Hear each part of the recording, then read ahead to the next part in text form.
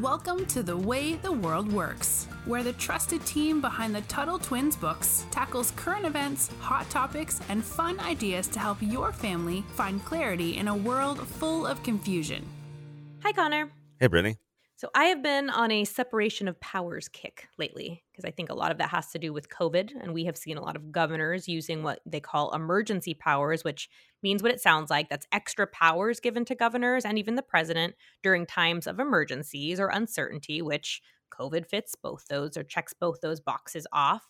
So emergency powers are not supposed to last forever. And we could argue on whether or not they should exist at all. Some people say, maybe we should have had the first couple weeks of COVID, okay, we don't know what's going on yet. We'll do this, this, and this. But I also think there's an argument that they should never have them because, as we're about to talk about, they don't like to give those powers back. So a lot of governors have tried to take their emergency powers and hold on to them as long as they can. There's even one governor in Kentucky. His name is Governor Beshear. He's one of my least favorite, but he sued his state lawmakers because they tried to rein in or they tried to take away his emergency powers because he'd used them too long.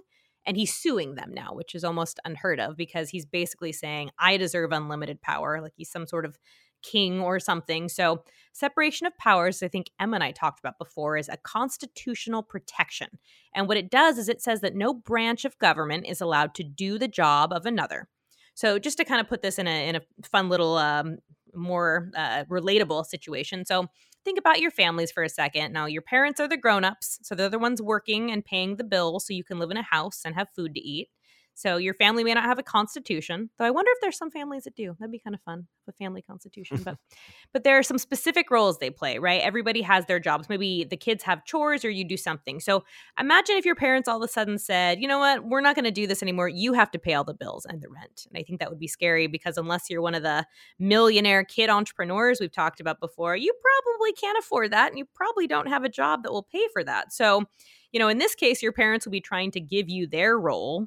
And when governments violate this separation powers, they're actually trying to take somebody else's role, though I guess you could say that your parents are trying to take your role as a child in that little scenario. But so in our system, we have three branches. We have the legislative, the executive, and the judicial. And we're going to get into what those do in a second. So let me just kind of explain that they each have this system of what we call checks and balances. And that basically makes sure that each branch has a check on the other. So if one of them steps out of line and tries to take another one's role, they can step in and say, wait a second, you can't do that. So there's all these protections. And again, we're going to discuss this more in a second, but it kind of helps keep them in line. So first, I want us to understand what each branch does. So I'm going to have Connor jump into this. I've given him the hard part today.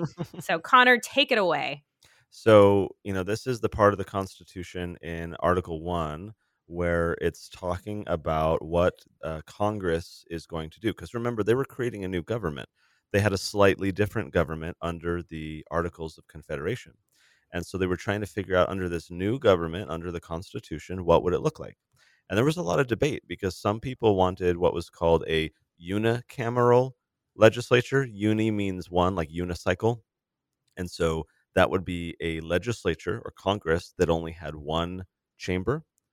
And then a lot of people were saying, well, no, we want a bicameral legislature. So bi, like bicycle, two wheels, two things.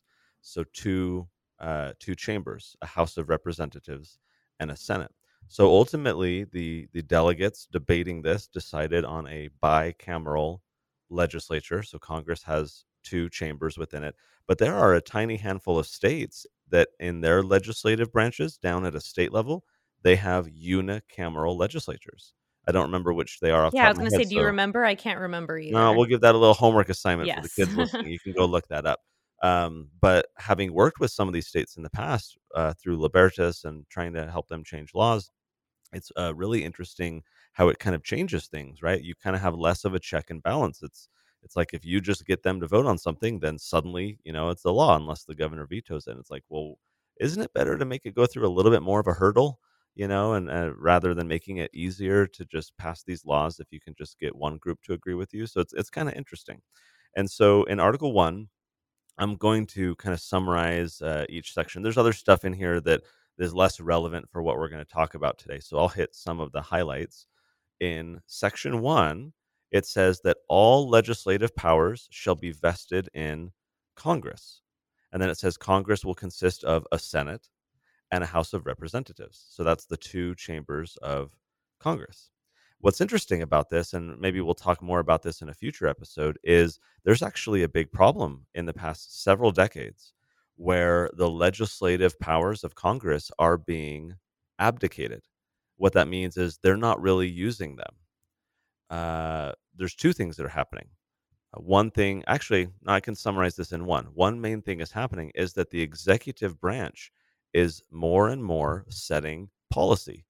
They're not passing laws in the traditional sense, but they're doing two things. One is the president of the United States is passing executive orders that have the appearance of law, right? You must do this, you must do that. We're going to go to war, right? All these things where Congress is supposed to play an important role, right? Congress is supposed to declare war. Congress is supposed to say what's done. And so the president more and more has done through executive order what Congress should be doing. And Congress kind of likes it because then the blame can fall on the president, right? And so they kind of like it because, oh, they can wash their hands of whatever issue, and so it's a problem where Congress has kind of gone along with this stronger executive. The problem that that creates is that, that creates a precedent, which means it sets an example for future presidents, right? So then a new president comes in and is like, well, previous presidents could just do all these executive orders, so I'm going to do those and then a little bit more. And then the new one comes in and he does those and then a little bit more, and we continue to grow the power of the presidency far beyond what the founding fathers intended. They envisioned a weak president who basically just made sure that the laws passed by Congress would be enacted. And then the other problem you have also in the executive branch is that the agencies, the bureaucracies, these are the government organizations within the executive branch that are supposed to be implementing the laws passed by Congress. Well, what happens is they pass something called administrative rules. So Congress gets together and they say, we think that everyone named Connor should, have to do 10 jumping jacks on Fridays. And then the agency, let's say it's the Department of Health and Human Services, excuse me, they'll pass an administrative rule and they'll say, okay, Congress said everyone named Connor.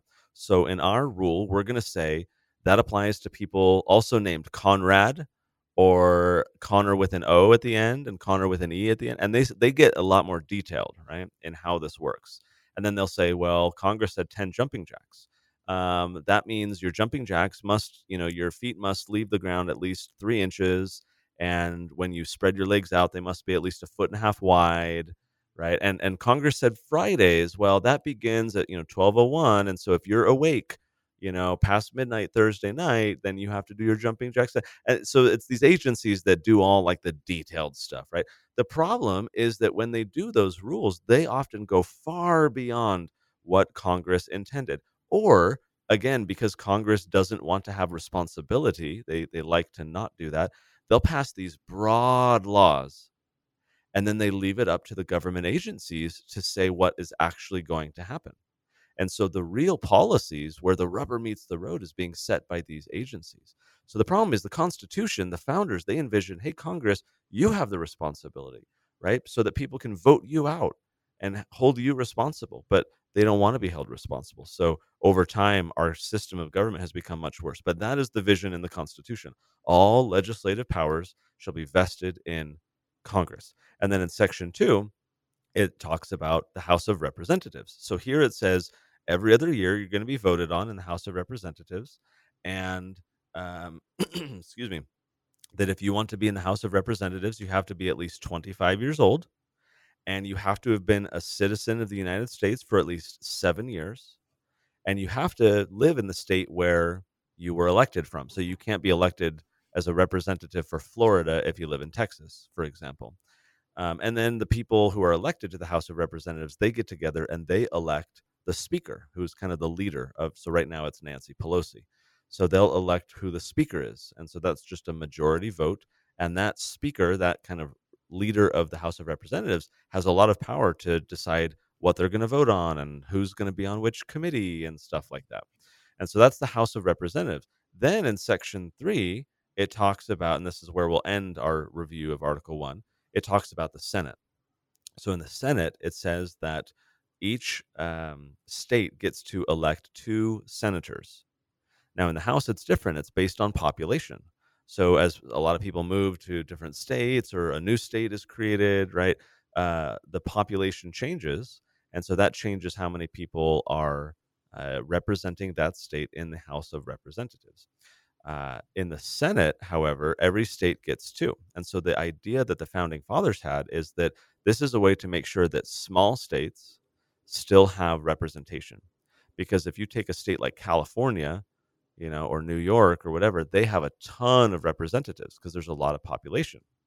Well, that means big states could then dominate the smaller states if it was all based on population. So the founders said, you know what, in the Senate, we're going to do it differently. And we're going to say every state gets 2.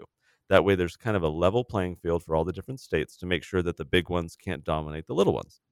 Well, then they also said that and we'll talk about this in a future episode, but they said in the original Constitution that it would be the state legislatures that were going to decide who their senators would be.